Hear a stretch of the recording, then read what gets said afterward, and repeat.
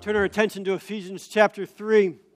Paul has been laying out these wonderful truths of the truth of the gospel, the mystery of the gospel, the unity that we have in Christ, and the power of God's Spirit to unite people who are different together.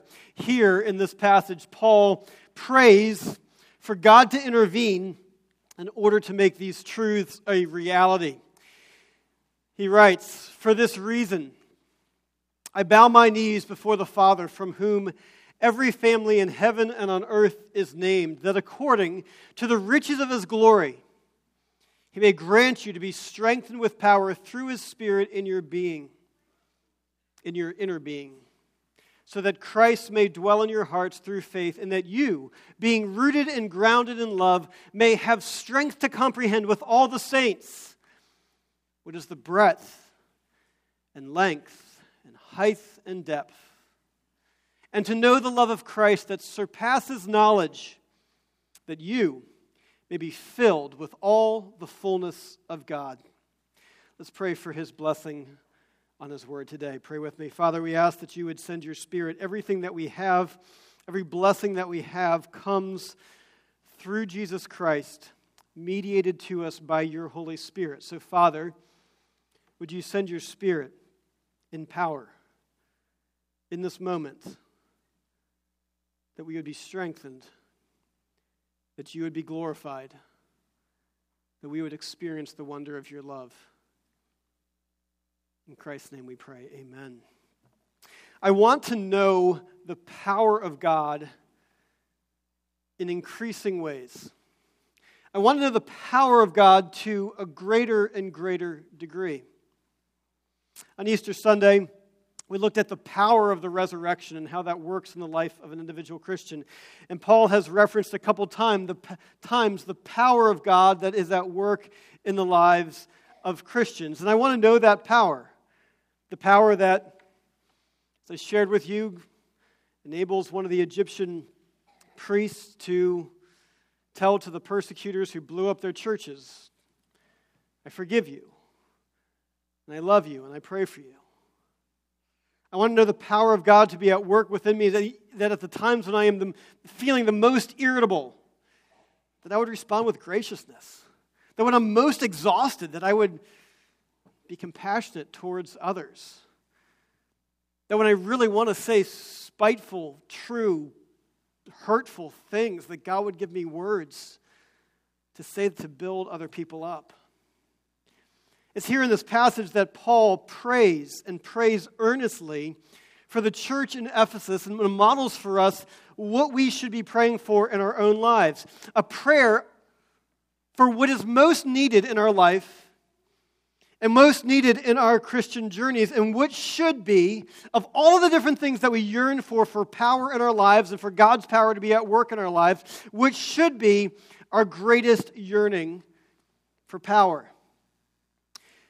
And so this passage is really structured around two petitions of Paul. He prays for God's power to send the Spirit so that He would be strengthened, that the church would be strengthened, for us to be strengthened in our inner being. And when Paul, he says this in verse 16, "For this reason, I bow my knees before the Father, from whom every family in heaven and earth is named, that according to the riches of His glory, He may grant you to be strengthened with power through His Spirit in your inner being." When Paul uses the word here for strengthened, it means to be fortified, to be braced, to be invigorated, to bring in reinforcements. Every Christian, everyone who becomes a Christian, has the indwelling Spirit in their lives. And what Paul is discussing here is the work of that Spirit strengthening us as it occurs in varying degrees and in increasing degrees. And his prayer is that the power of God would so indwell us by His Spirit that we would be strengthened in our inner being. Now we need to understand what this is. 2 Corinthians, Paul gives a helpful description of what our inner being is versus our outer being. He says, "So we do not lose heart. Though our outer self is wasting away, our inner self is being renewed day by day. For this light momentary affliction," the things outside of me, "are preparing for us an eternal weight of glory beyond all comparison, as we look not to the things that are seen, but to the things that are unseen. For the things that are seen, that our outer self deals with, are transient, but the things that are unseen are eternal. And so Paul's description is our outer being is the part of us that is wasting away, and our inner being is what is left after our outer being is all gone. Our inner being, the place where Christ resides and dwells, our soul, our character. All that is left after the outer being is wasted away. Paul currently is in prison. As he writes this, his outer being is wasted away by age, by persecution, by imprisonment. And yet he asserts that Christ is renewing him in his inner being, and he prays for God's power to do so. It's a journey that God takes people on over the course of their life as they become Christians, and as God renews their inner being, and as their outer being wastes away. There's a man in the 2nd century by the name of Polycarp. And Polycarp was a disciple of the Apostle John. There are writings about him. And Polycarp was a Christian, was one of the Christian leaders. And during Roman persecution towards the end of his life, he, as the leader of the church, they sought to eliminate him, or at least get him to renounce his faith, because they thought if they got the leader to renounce, then it would disperse the movement. But instead, when they finally came and arrested Polycarp, he asked the soldiers who were arresting him before he goes if he could have an hour to pray. And so he did. He went into his room and he prayed for an hour. And they overheard his praying, and that hour turned into 2 hours. And the soldiers said to themselves, "Why are we arresting this man? There is nothing wrong with him." But the commanding officer said, "No, that is our charge. Let us arrest him." So they brought him before the magistrate. As he came before the magistrate said to him, "You either will renounce your faith or you will be burned at the stake." To which Polycarp responded, "66 years have I served him." That is, 86 years have I served him. "And he has never done me injury. How then can I now blaspheme my King and my Savior?" And so they seized him to nail him to the pyre. And he said it's really not necessary, and he went onto the pyre himself, where he was ultimately burned at the stake. Many of us, probably all of us, know elderly Christians whose bodies are wasting away, for whom their strength is being reduced, their eyesight is fading, their hearing is fading, disease is taking over their body, their energy is becoming less and less. It's harder to stay awake in church services. And yet who live as if they're already in the presence of Jesus. That their outer being is wasting away, but their inner strength is being renewed, and they run from strength to strength as their outer being wastes away. And conversely, probably all of us know elderly people who maybe have little physical decay, but yet as they age become angrier and more bitter and more caustic and more spiteful and more complaining. And to whatever degree their outer being has diminished, it seems that their inner being is now coming out and being exposed. And whereas the youthfulness restrained that before, it is now being exposed for what it is, the inner being left, all that's left when the outer being decays. And for me and for each one of us, someday this outer being will ultimately decay in a 6-foot hole. But the Apostle Paul asserts that right now, for those who are in Christ, the inner being is being renewed by the Holy Spirit day by day, and that only occurs by the indwelling working of God's Spirit with power. And so Paul prays, and he prays earnestly, that there would be power sent by God's Spirit to strengthen us in our inner being. If only the church today and Christians today had that as the same priority. If only our prayers had that level of earnestness. You know, how consumed we are with making our outer being look good, to be healthy and strong and ageless and to eat right and to be on the right diet plan and to make our outer being look good and be good. You know, I've been a part of this church for close to 20 years now. And every several years, there are these different waves of health fads and exercise fads and eating fads that come through that promise some level of renewal, some level of strengthening that goes on there, and they eventually fade away. If only we longed for the strengthening of our inner being to the degree that we long for the strengthening of our outer being.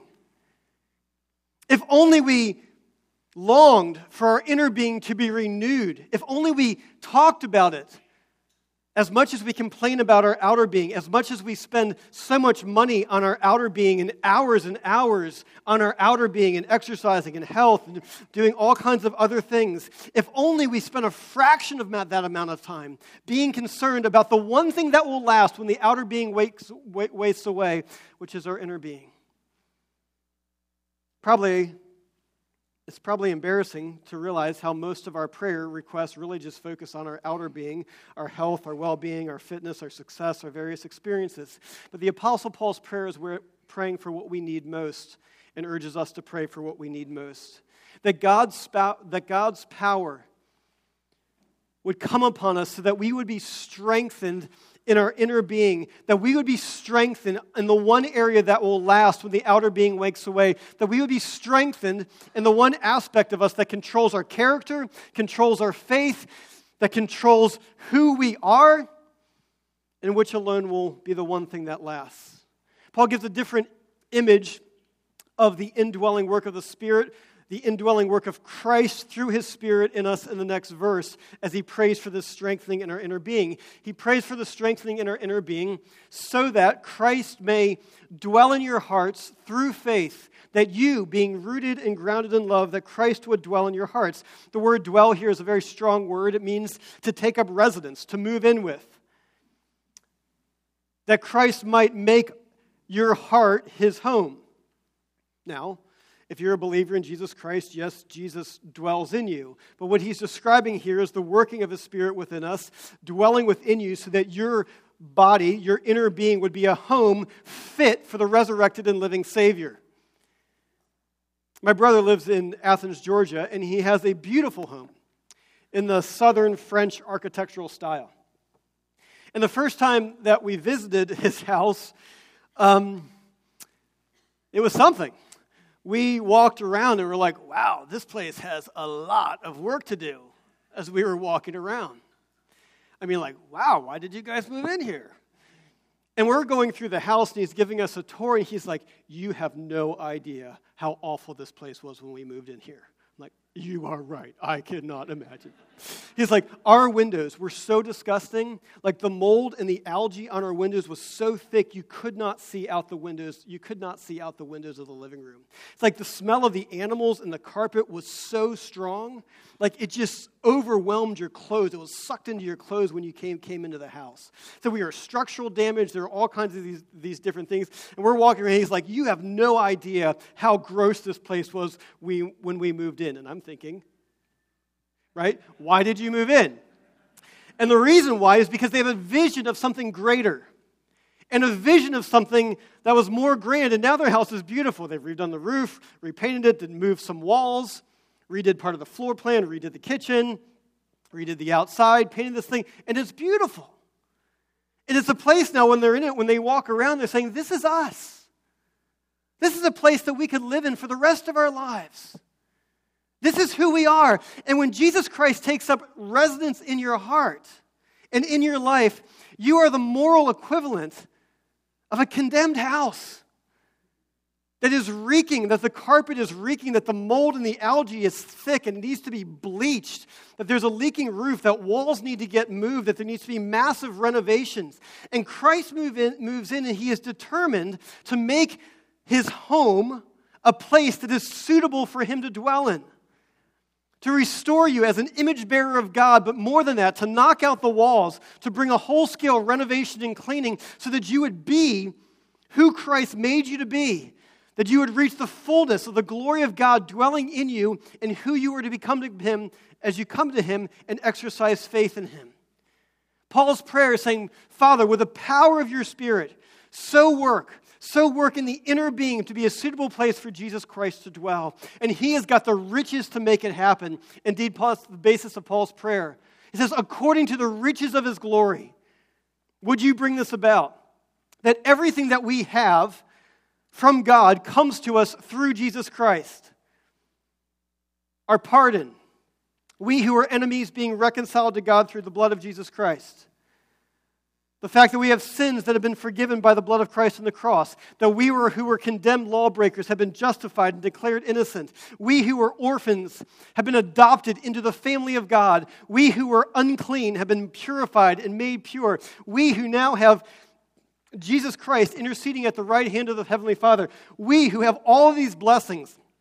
God, who has so richly saved us, has lavish resources to conform us to Jesus Christ and to conform us to be a suitable place for Him to dwell as the Spirit renews us in our inner being. It's a prayer for His power to strengthen us, a plea for God's power to be at work. As D.A. Carson writes, a plea to be holy, power to think, act, and talk in ways utterly pleasing to Christ, power to strengthen moral resolve, power to walk in transparent gratitude to God, power to be humble, power to be discerning, power to be obedient and trusting, power to grow in conformity to Jesus Christ, power by the indwelling Spirit to be strengthened in the one place that matters, strengthened in our inner being. Well, how is that brought about? We'll see some specific ways, but first let's examine the second request that Paul makes. He asked that God would send His Spirit, that they would receive power to be strengthened in our inner being, and also that we would have power to know the love of Christ. Verse 18 is the continuation of the thought. That God would grant power by His Spirit, that they may have strength to comprehend with all the saints what is the breadth and length and height and depth, and to know the love of Christ that surpasses knowledge, that you may be filled with all the fullness of God. His specific request here is to have strength to comprehend and to know the love of Christ, to comprehend the immeasurable dimensions of the love of Christ that go out as far as you can imagine, as far as the universe expands in every possible direction. That you have strength to comprehend that and understand it. I had made a goal this week to write a sermon without quoting John Stott, and I failed. Just because his writing, he's just spot on in Ephesians. So anyhow, here he is. He characterizes this way.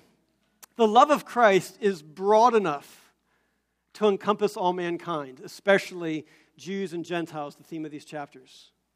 The love of Christ is long enough to last for eternity.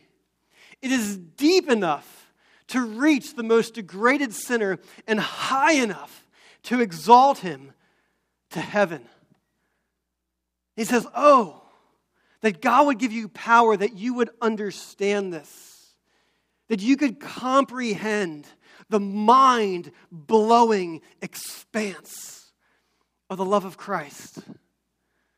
But more than that, not just to know the mind-blowing expanse, but that you would experience it. In fact, that you would know it in such a way that you would know the love of Christ that surpasses knowledge, that you may be filled with the fullness of God.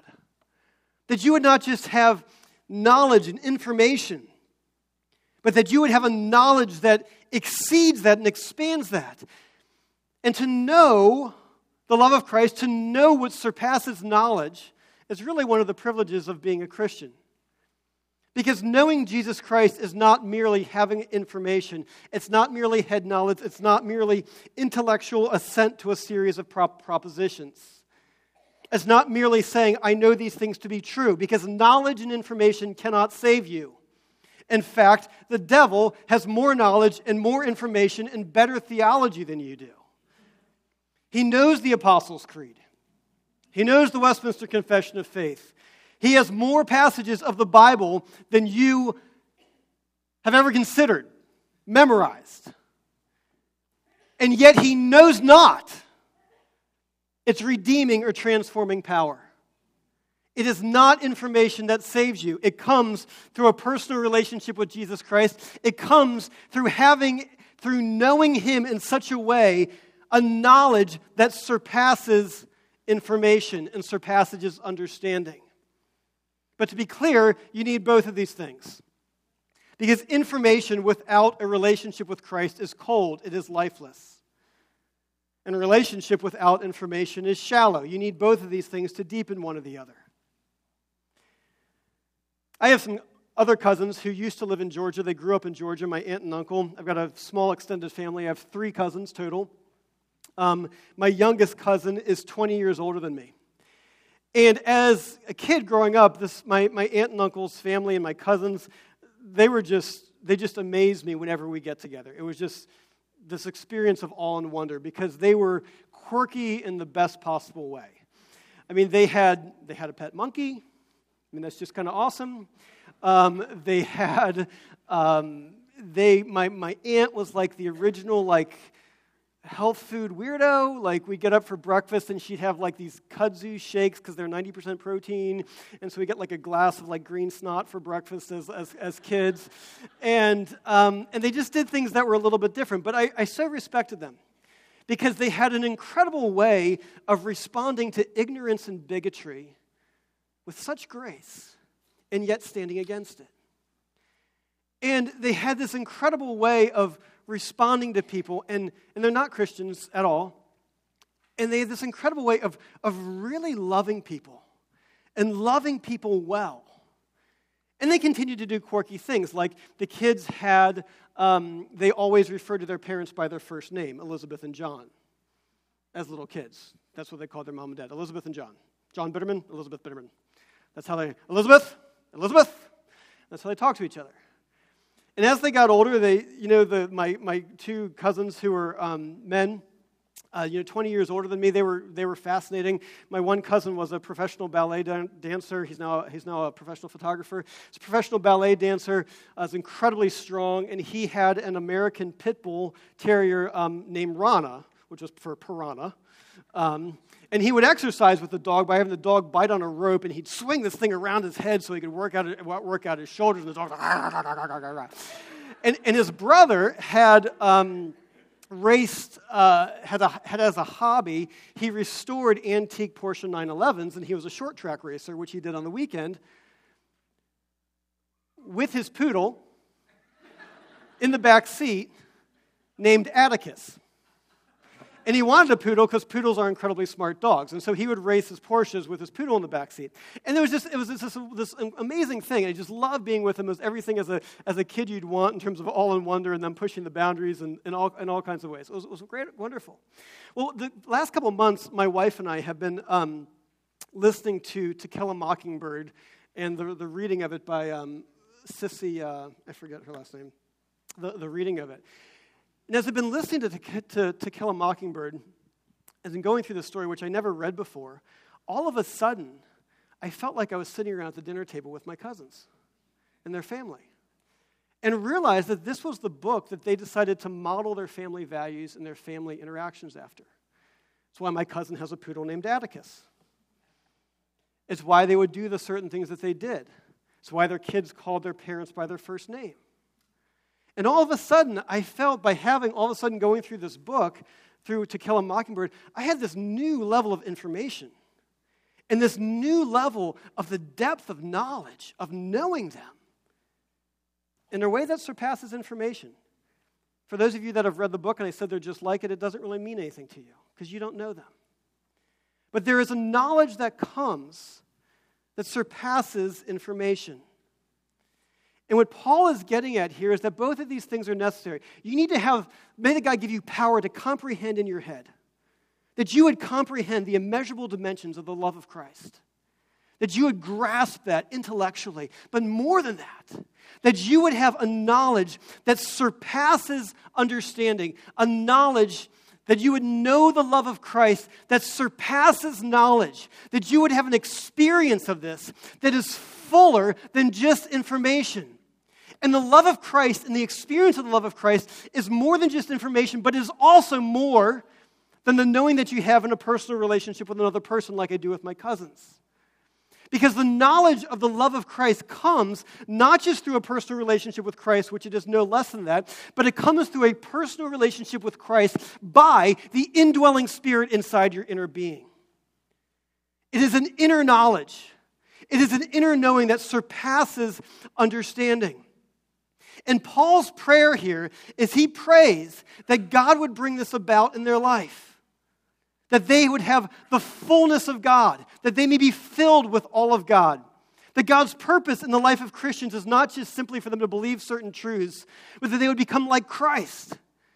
That they would be a suitable place for Christ to dwell.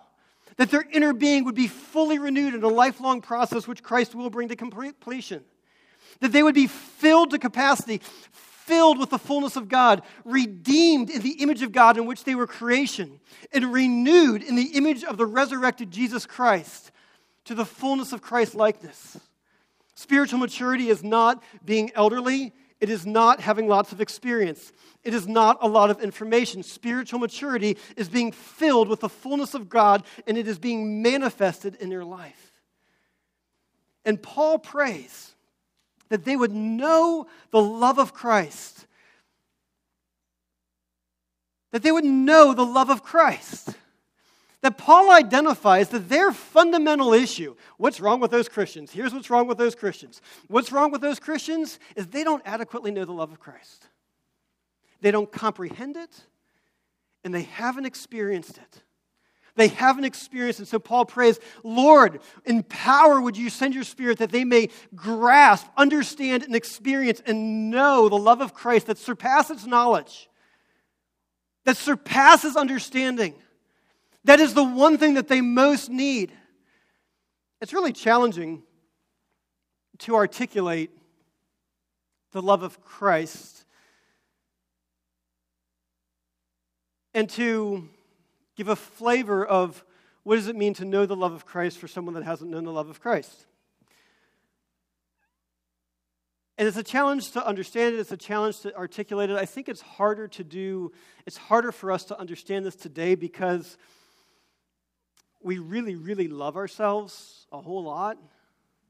I mean, a whole lot. Like, it used to be that if there was evangelism training where you're teaching someone how to share the gospel and how to share someone the love of Christ, like one of the main ways of sharing the gospel 50 years ago is that it began with this sentence, is that you would meet someone, maybe you've never met them before, but you would say, God loves you and he has a wonderful plan for your life.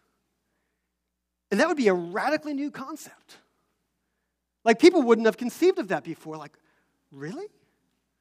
Like, there's a God, and he would actually love me? Like, that was mind-blowing. But today, now, if you say that to someone, they're like, well, of course he does. Well, of course God loves me. I mean, I've been told my whole life that everyone loves me, and that I need to love me, and that I need to love myself more. Of course God loves me. And of course, if there is a God, which I'm really not sure about, but of course, if there is a God, he of course has a wonderful plan for his life. I mean, how could he not have a wonderful plan for me? How could he not love me? Because I love me, and if you knew me, of course he would love me. And it's so diluted our minds. In fact, echoing the words of Paul, one of the privileges that I have as a pastor is entering into the mess of people's lives at really painful moments. It's a privilege, it's an honor. And it's not frequent, it's not infrequent that in the midst of those conversations, I'll paraphrase Paul's words, and I'll say something like, I really don't think that you are grasping the love of Christ. I think there are some major areas in your life right now where your failure to grasp the love of Christ is having profound implications in your relationships.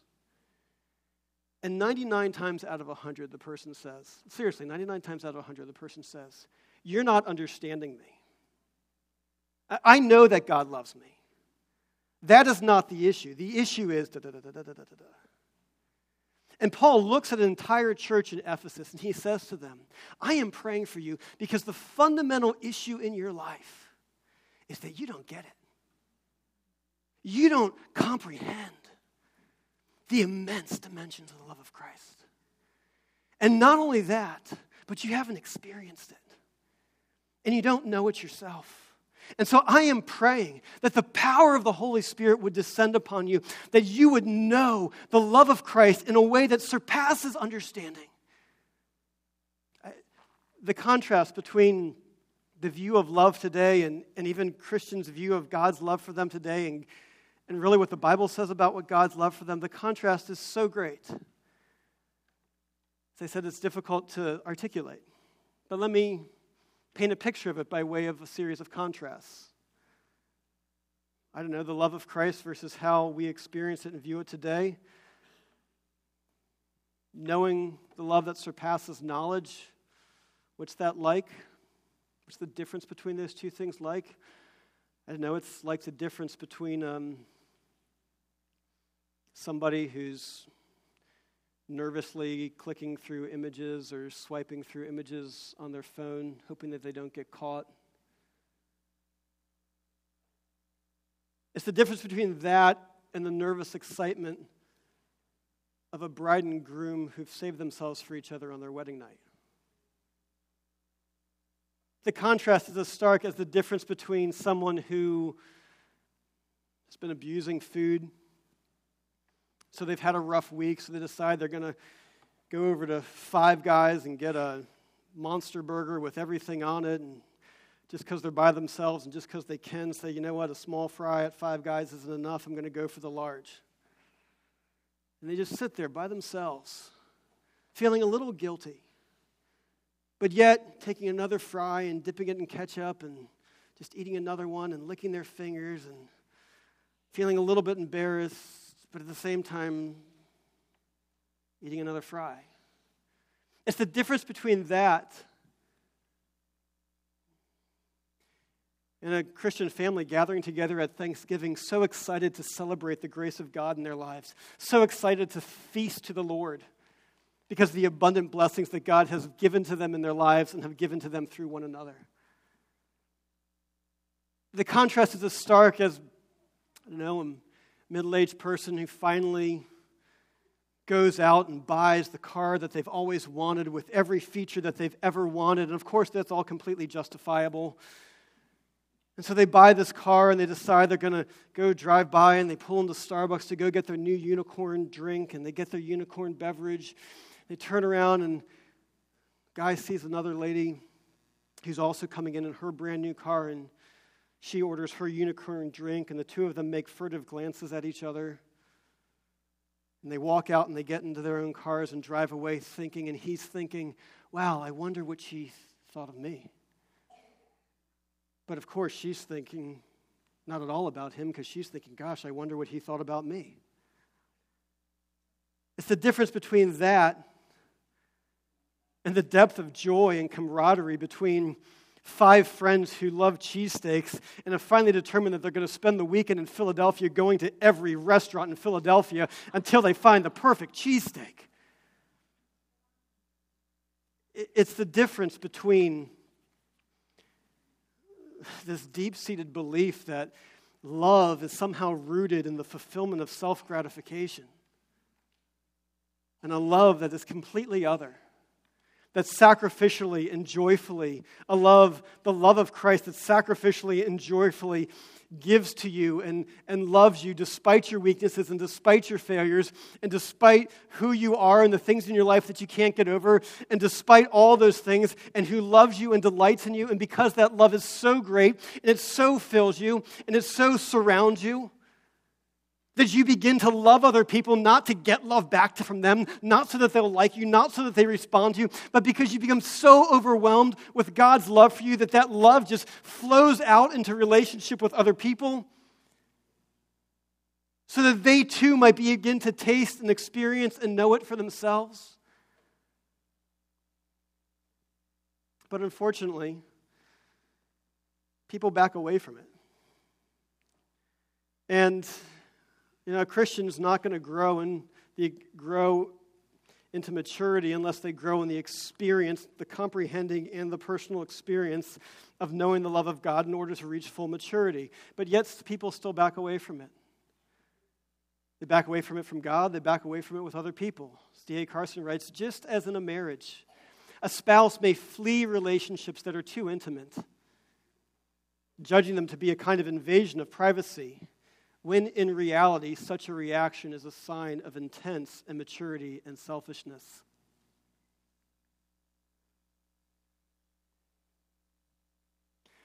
So also, in the spiritual arena, when we are drawn a little closer to the living God, many of us want to back off and stake out our own turf. We want to experience power so that we can be in control.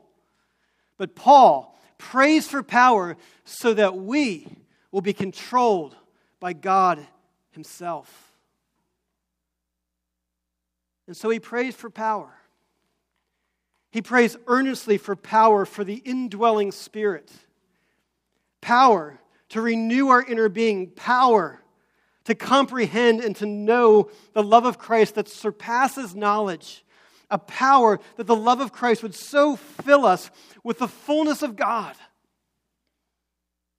to be ultimately controlled by God himself. Well, how do you know this love?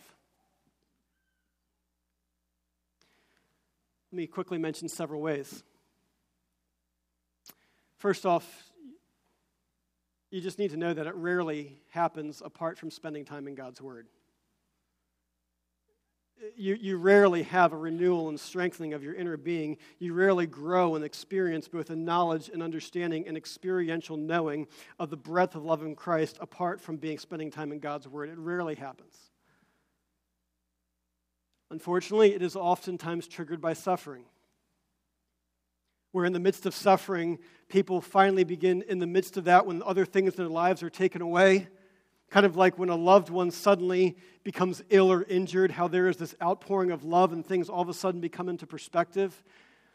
Oftentimes, knowing the love of Christ is triggered by suffering, experienced by suffering, kind of like teaching a small child how to swim.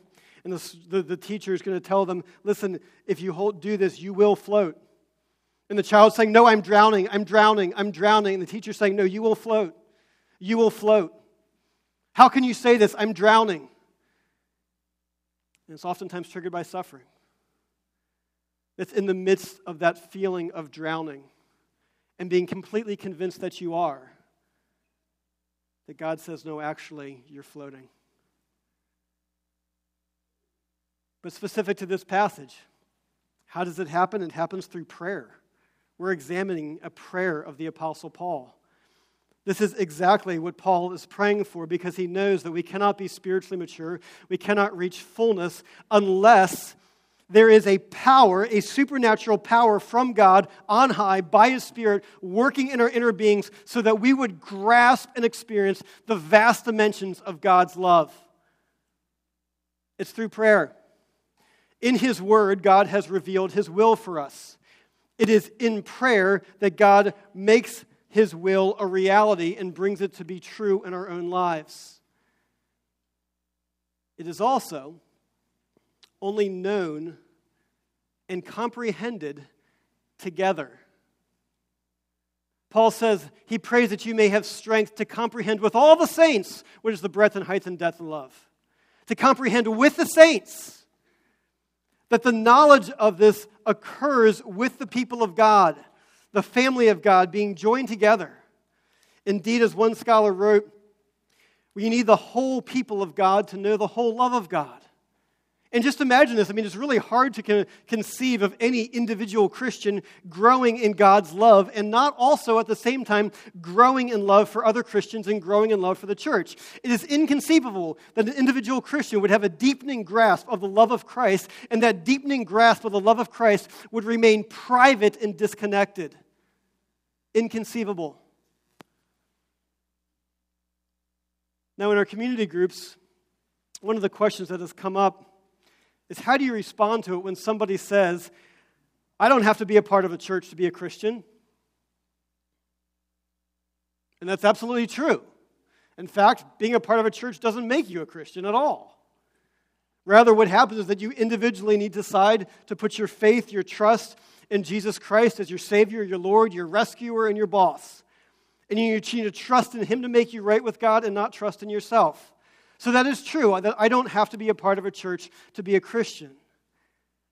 But this is what Paul writes in this passage in the New Testament. No, You don't have to be a part of the church to be a Christian, and no, being a part of the church does not make you a Christian, yet you cannot know the love of God apart from the church. His prayer is that the people would have strength to comprehend with the saints the love of Christ in the church.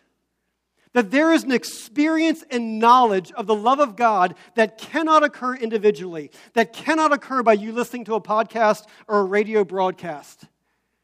It is only known and loved in the people of God joined together in community, in the church as the people of God. You cannot know the love of God apart from the church. You cannot know the dimensions of it apart from the church. You cannot experience the depth of knowing God apart from the church. The height, the width, the length, the breadth. It's a community game. There are no individual Christians. It's not a relay race. It's more like a rugby scrum, where you need everybody joined together. And you cannot experience and know the depth of knowing God apart from the church, which is the body of Christ. Similarly, you cannot be the family of God apart from the church. Paul says in verse 14, we pray to the God the Father, of whom every family, the Father of every family. That you cannot experience the unity of the household of God if you refuse to be a part of the household of God. And if you refuse to be a part of the household of God and the love of the household of God, you cannot know the love of the household of God and have knowledge of the household of God and the working of God in that household if you're not a part of it. Similarly, you cannot even know yourself disconnected and apart from the church. Bad grammar. You cannot know yourself disconnected from the church. Hebrews 3 says one of our challenges is that we deceive ourselves. And we swindle ourselves into thinking that we're seeing clearly when we're not seeing clearly. We think that we're seeing rightly when we're not seeing rightly. And Paul says, or the writer of Hebrews says, the only way to do that is if the body of Christ encourages one another daily so that you can see, so that other believers help you to see the things that you yourself cannot see. You cannot live the mystery of the gospel apart from the church. Different races, Gentiles, classes join together as a new humanity. It cannot happen individually. It is only experienced in the body. And you cannot know the power of God apart from the church. Yes, there are individual experiences of it. And there have to be individual experiences of it. But the fullness of the power of God is only expressed in the church and through the church, for which Christ died and over which Christ is the head.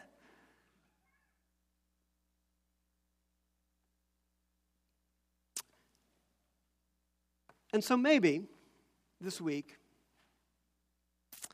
for as much as you are tempted, not even tempted, it's not necessarily sin, that's not really wrong, but for as often this coming week as you think about the outer being, as often this week as you think about what you're going to eat, the diet plan that you're on, how much time you spend exercising and working to improve your body, the amount of time that you spend personally grooming yourself, your haircut, the amount of time that you spend talking to your friends, complaining about illnesses and ailments that you're going through. Maybe for every 3 times you focus on some aspect of your outer being, just one time you pray for God to work on your inner being. Just once. For every 3 on the outer, just 1 on the inner. It'd be great if every 1 on the outer, it was 3 times in the inner, but let's be real. So just to take a baby step, maybe every 3 times that you think about something on the outer, every 3 hours that you spend exercising, you spend an hour praying. Every 3 hours, as much time as you spend focusing on your diet and what you're eating and what your family's going to be doing this couple of weeks, you spend that amount of time studying God's Word. As much as you think about decorations and how you're going to redo your house, you think about what God's going to do in your heart. And may we pray for the power of God to descend upon us by His Spirit. May we pray earnestly and fervently for the power of God to strengthen our inner beings, for the power of God to renovate and knock down walls so that we would be a suitable place to host the indwelling risen Christ. May we, being rooted and grounded in the love of Christ, know and comprehend and experience the love of Christ in all of its dimensions so that the fullness of God himself would dwell in us and be manifested in our lives. May God make it so. May God make it so. Pray with me. Father, we come before you praying for your power. Praying for your power as you revealed that you purpose for your power to be at work in us. Lord, we pray for your power and your Spirit to be at work so that we would be holy, that we would have power to think, power to act and talk in ways that are utterly pleasing to you, that your Spirit would work in us to have power to strengthen our moral resolve, power to walk in transparent gratitude, power to be humble, to be discerning, to be slow to listen, rather slow to speak and quick to listen, slow to anger, that we have power to be obedient and trusting, power to grow in conformity to Jesus Christ, that you, by your Spirit, might renew us, that we might know and comprehend and know the love of Christ that not only surpasses understanding, but blows our mind. Would you do that you may be glorified? In Jesus' name, amen.